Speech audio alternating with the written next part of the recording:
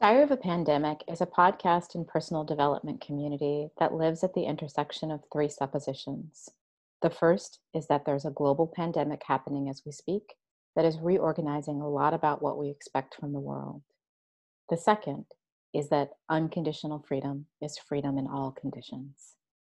The third is that the play between the first two is bound to create whole new possibilities for how we human.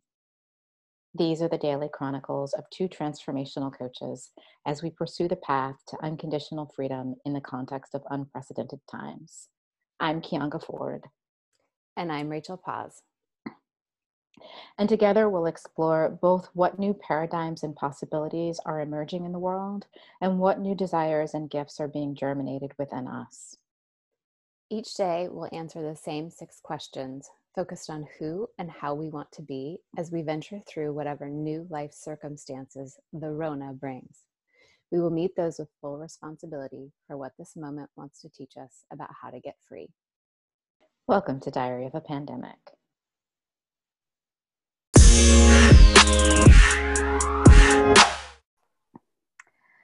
Hello. Hello there. How's it going? It's going great, actually. Huh. My neck is on the mend, which is a major win in my life. That is great. That is great. I do notice more mobility in it, actually. I can look up. It's a miracle. God. You're ready to discover amazing things like gravity now. Ooh, it's true. It's true. I have a very elaborate morning routine, though, when I wake up. It involves bending over and shaking my head. Trying to get all the things moving. So it looks a little bit like a flash dance, but it's for Yes. your health. Yes, exactly. Mm-hmm. Great. Mm-hmm. I mean, maybe not quite so extreme, but yes. It's like flash dance for the elderly. Great visual. Oh my. Yes. Well, hello, people. We're here laughing about life as per usual. We thought we were going to come and talk to you today in our weekly deep dive episode about the growing numbers of the unemployed. And maybe we'll still talk about that, but in our pre-call, the thing that was really present for us was kind of the observations that we're having around how people are responding to things opening and who is still deciding to shelter in place, who is preparing for the second wave, and who's just like, oh, great, back to business as usual, things must be fine. So yeah, we're going to wander for a little while and see what emerges. Rachel, you have any place you want to start? Well, as we were talking, the thing that popped into my mind was I saw that the Wall Street Exchange opened this week. And I was like, what? What? How can you do that? And so apparently there are rules now, like you can't shake hands with anyone. You have to be masked, social distancing. There's no more of the, like, during, when companies would come and ring the bell or whatever for the opening, like there's no more of that. There's no more media involvement on the floor itself. But I just thought, how interesting, in particular when so much of the trading is not done on the floor anymore. Right.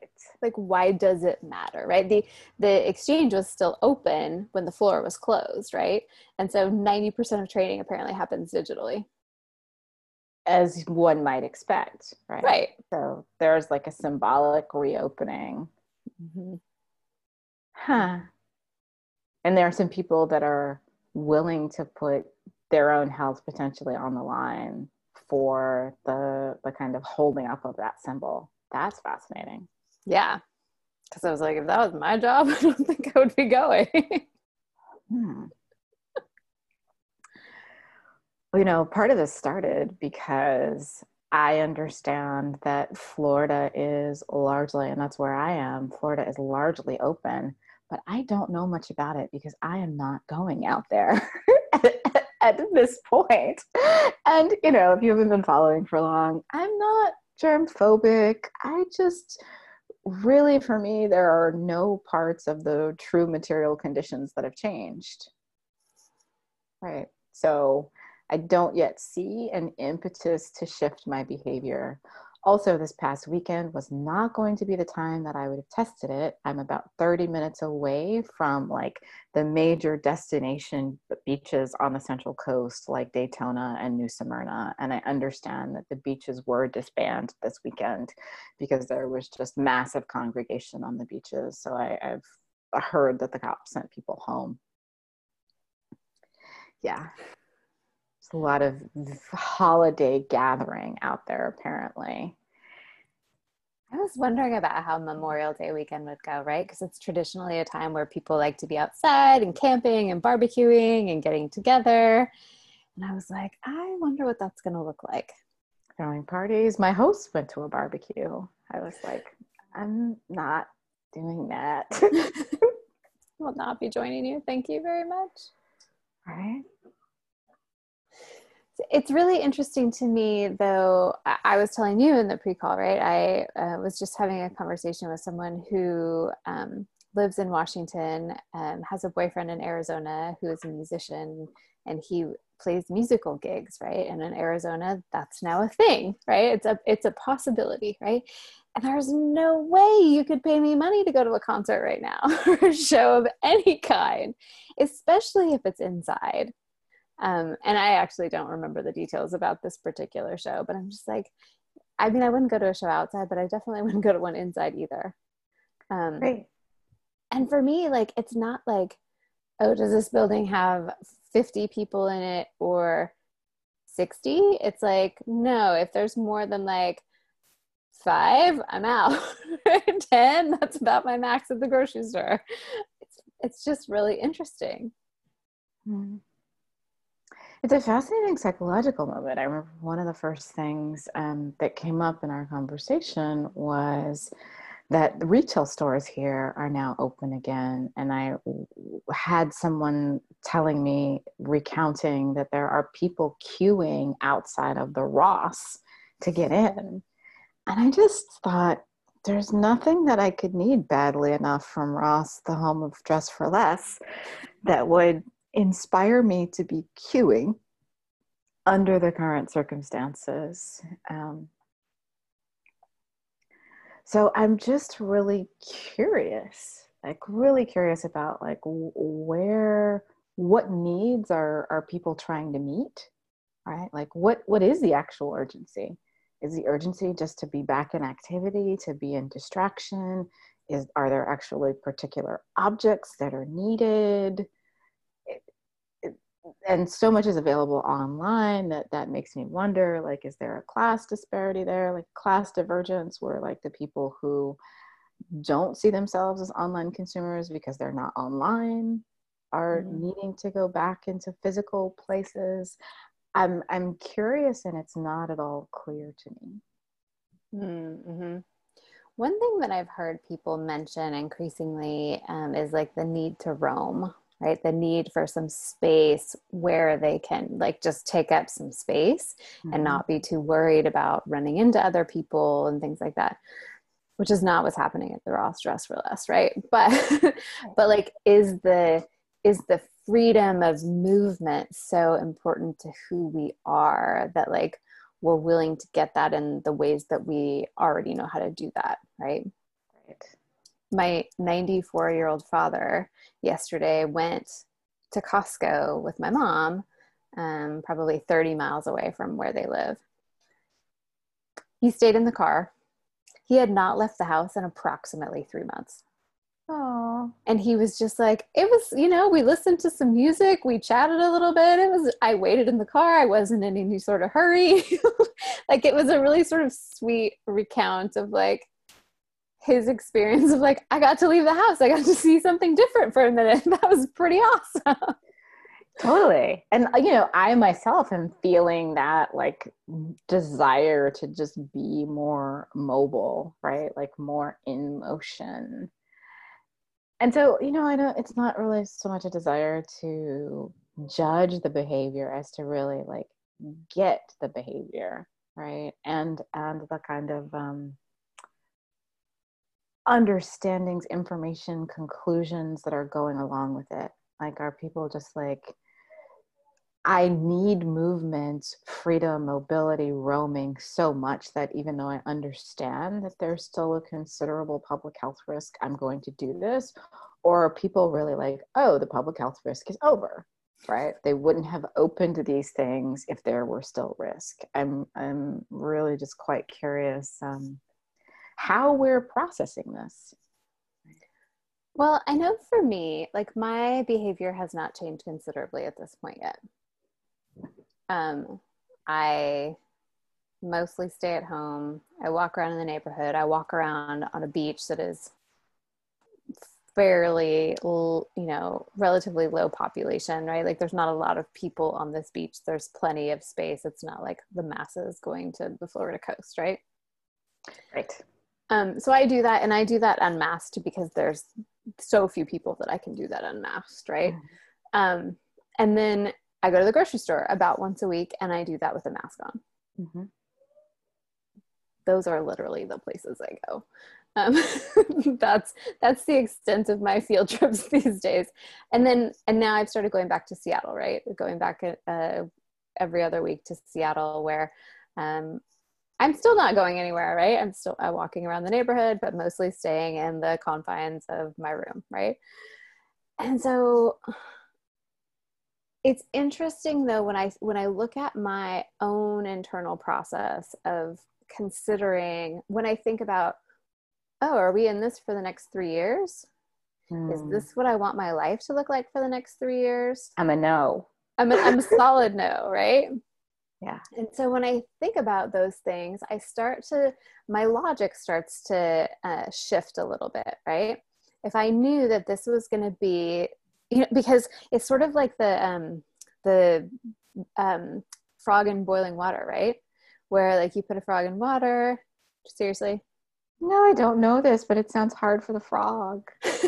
But if you put a frog in like lukewarm water, right, and then you turn the heat up, the frog doesn't ever reach the inclination to jump out because they've just become acclimated to it, right? Right. That's apparently how you cook frog. Anyways. Noted. Or with a really, a good lid on your pot. I've never cooked a frog. I know nothing about cooking frogs, but the idea, right, that like, oh, you go into quarantine, excuse me, or lockdown, and you don't know how long you're going to be here. So you just sort of, okay. And then the next thing you know, like 3 years of your life have gone by and you've been inside the same four walls, right? And so that is not the experience I wish to have. Right. And so when I think about it from a different perspective of, okay, if this is how life is from now on, what risks am I willing to take on in order to continue to live life? And so then like my willingness to face risk actually changes quite a bit. Right. And that makes total sense. And so if I can come into a place of acceptance of this disease is not going anywhere, mm-hmm. and at some point, excuse me, I'm going to have to develop a different relationship with how I live my life amidst this disease, right? What does that look like? Mm-hmm. Am I banking on herd immunity? Am I waiting for a vaccine? Am I, fingers crossed, going to be one of the ones who experiences it asymptomatically and is willing to like expose myself to do that? Like, what are the things? And I think a lot of the decision making actually, I think a lot of the intentional decision making around change in behavior has to do with following those patterns, right? Like, what does this really look like? What's it gonna look like? And who will I be when it, like, if I was having a conversation with someone last week about the vaccine, and he asked me, like, if a vaccine becomes available for this, will you get it? And,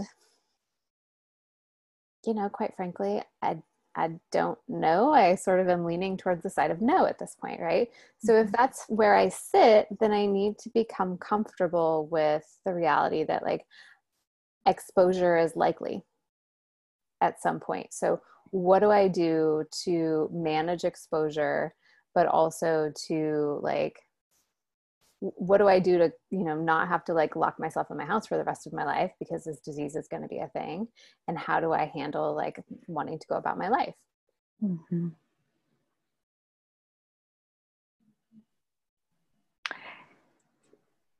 Yeah, that was really interesting. There was a point where it really felt like a clear resonance, and now it's a little hard to attach to like where that point was, but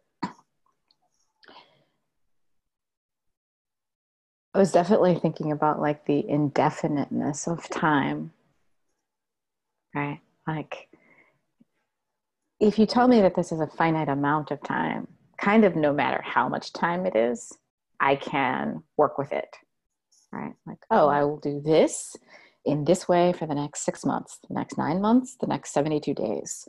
But when it becomes this kind of potentially infinite time, then it does change the choice metric, right? But of course, catch 22, right? Like people changing the choice metric is likely one of the things that gets us into the second wave or the third wave of the thing. The extension of it, right? Right. So it's just, we're not behavioral scientists. I think that's pretty obvious. If you're listening along, we are just curious humans watching other humans curiously. What are we all doing right now? And what is the basis of this choice? Oh, I remember the period of extended certainty is the frame of surrender. Like extended uncertainty is the frame of surrender, right? Because as long as you know that for this amount of time you're between situation A and situation B, you're not really in uncertainty, right? You don't have to keep asking. You've introduced the constancy of the limit, right? And so it makes me think about people who are considering changing career, but they're only uncomfortable with the uncertainty of being in between one thing and the next for a certain amount of time. So like for a year, I can optimistically build my business. And at 13 months, I start applying for new jobs in the industry that I just came from. Right. I remember that. Which doesn't actually catalyze the new learnings around being with uncertainty that you're actually being invited to or that you need. So it's interesting to see the tipping point, and it does seem related for me. I mentioned that we thought our deep dive theme today was going to be the rising numbers of the unemployed, which has currently reached almost 41 million, and what they call I want to make sure I get that term right. A real jobless rate of almost 24%, 23.9%, which is a lot of people, right? Which is 1 in 4 people of working age who do not actually have sufficient employment, right? And so that means that there are a lot of people sitting in this state of uncertainty, right? What are the things that we need to learn here? What are the things that we need to know collectively? And I think one of the things that emerges is an awareness that this is not a matter of personal failure, right? A lot of times when we hit waves of uncertainty in our own lives, we reevaluate the circumstances and our choices. Could I have avoided this uncertainty? Was this a smart risk? Should I have made a different choice? And now there are a lot of people thrown in the water simultaneously for whom there is no individual accountability that could have shifted this scenario. Right. Yeah. Mm-hmm. And how is that different? And what do we need in that context? I have no idea. I just don't know. I want to talk about the thing I want to talk about. Well, what keeps coming to mind is I think it was a pair of epidemiologists introduced, there was an article in the New York Times, they introduced this plan or idea for how to reopen the economy safely, and how to do that kind of industry non-specific, right? So that there weren't particular segments of people who were suffering sort of disproportionately. And it was like it was a 4-10, it was a 14-day cycle, right? So we move into like living our lives in these 14-day cycles where on rotating bases, you work for 4 days, and then you work and do your grocery shopping and like maybe recreate or whatever, socialize, and then you isolate for 10 days. It's a cycle. It's a 14-day cycle where you work for 4 days, you take 10 days in isolation essentially, and that various groups do that on different schedules, right? So not only work, but also you send your kids to school for 4 days and then they have 10 days off or whatever. But it was sort of a way to reopen everything a little bit, to give everybody a little bit of a chance to, you know, earn their living, go to school, like have equal access to things. And also to be able to early on identify like illness and whether like you were being infectious or not, right? Mm-hmm.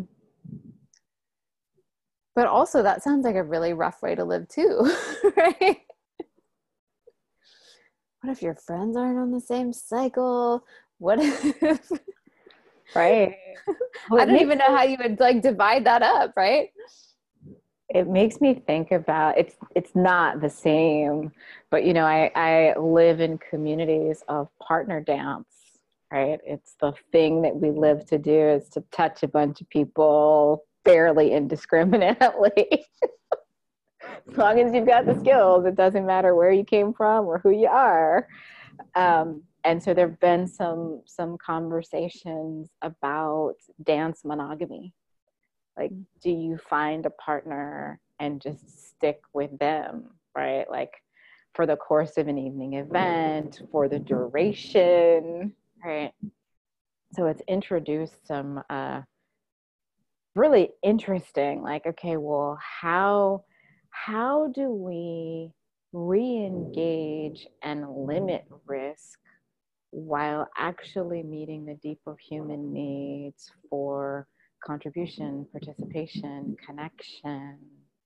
You know, it's fascinating to see what comes up are things like that. And also like is some of our symbolic needs, like you were saying with Wall Street, right? And not so much like what are the essential like physical, biological things that we have to do.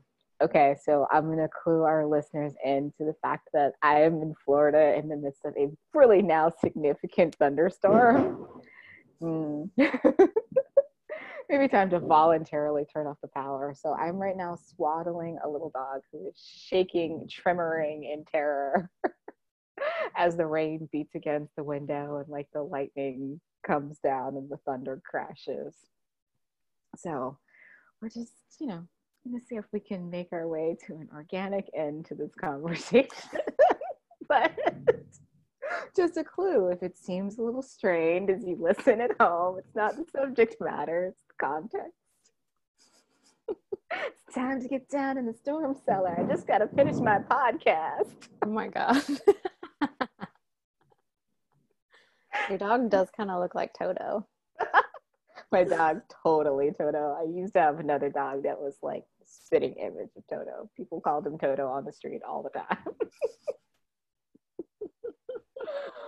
Oh, hilarious.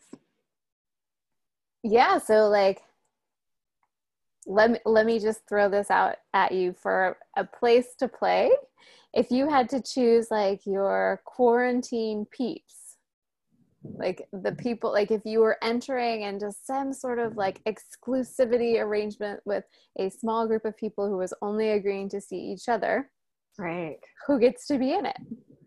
You know, that was such a great Facebook meme that was circulating a while back. I don't know if you saw it, but it would have it choose your like quarantine team based on like the letters in the person's name. So like your quarantine chef would be someone whose name started, first or last name started with the letter C. Basically, like when you type it in, like autofill would tell you who that person would be. And so people were building their quarantine teams left and right, and that was really funny. I don't know that I can publicly say who my team would be, but I have a really good sense of what skill sets they need. They're highly energetic and quite specifically sexual.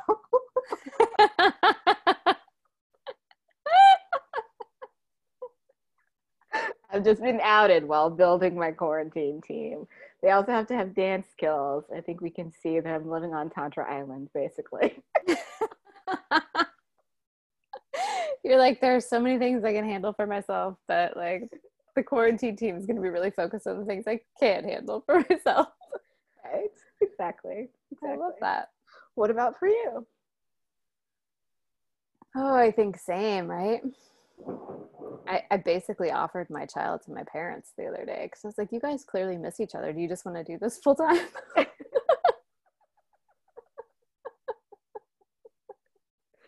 So funny when the people really close to you get drafted on the other team. I know. I did it right in front of my child. I'm not sure how I felt about it.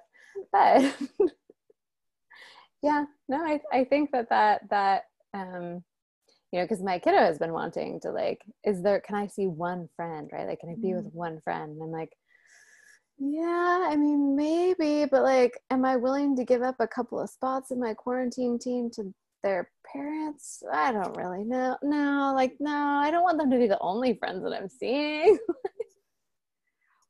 And that's so interesting that you mention it, because I think I know a couple of like families who are quarantining together, not literally living with each other, but like they've got kids of similar ages, and so they're still doing activities together. Basically, they've got like a unit of like 8. Mm-hmm. Right. And so some of them are like hiking and kayaking and traveling, and it was actually really fun. Mm-hmm. And when I was out on the shopping adventure the other day, I saw a group, and it was really clear that I shouldn't say it was really clear. It seemed clear in both like the physical markers and the behavioral markers that one of these kids was not from the same family, right? Like he wasn't calling the leader of the team a mom, and he seemed to just have a different relationship to like comfort in the situation, right? So he appeared to me to be a guest child, and I thought, oh, what's that like right now? Like, how do you decide into which families you allow your child to like visit, go on a play date, go on an errand or excursion? Those are not questions that I'm asking right now in my own personal world. My little dog is really happy to be underneath me 24/7. 24/7. And now we've added the extra layer of like swaddled and tightly squozen. Squozen. All right, well, guess I have some work to do putting together my quarantine team. That's right. It'll be like, what is that, like fantasy football? Or quarantine draft. I should send out some messages. Hey, you're on my quarantine team. Can you make it from this other country in this other hemisphere where you currently reside? That's part of the problem with my quarantine team. Is many of them are not that close. So there are some quarantine obstacles. Mm-hmm. I'm also now thinking that my quarantine team needs to include like my esthetician and my hairdresser. See? I've been practicing. I get to see her soon, and I've actually been practicing not hugging her out of ecstatic joy. Like, when I get there, I'm going to retain my composure. Play cool. Right? I'm going to not just like leap on her out of the sheer joy of being able to have hair assistance.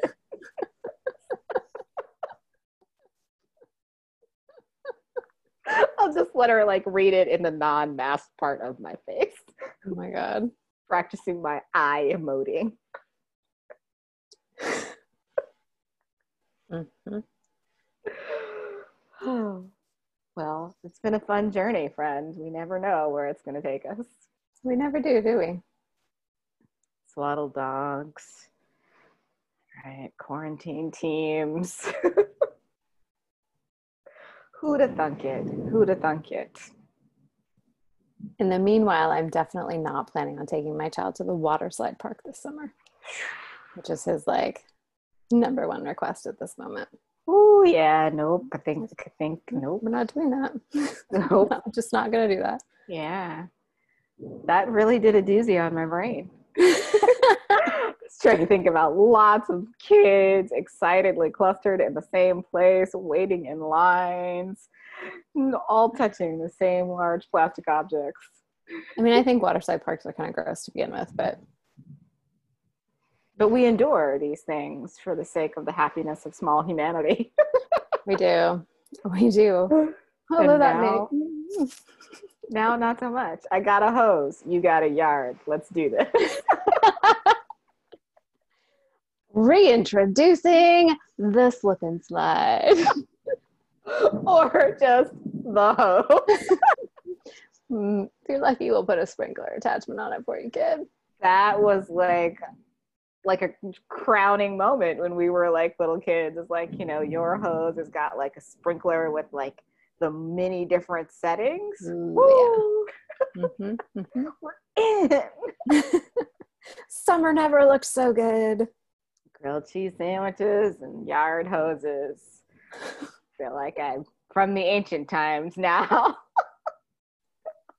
So while we're not judging this group of people who are changing their behaviors to be more externally facing in the world, just know that Kianga and I are a wealth of ideas for how to not have to do that. If you're struggling, if you have a particular craving or need and you want some help figuring out how to have that happen in your house or right outside of your house, we have ideas for you. That's right. As always, the call stands to reach out to us at becomingfreehumans@gmail.com. We're having way too much fun, peeps. We'll see you again next time.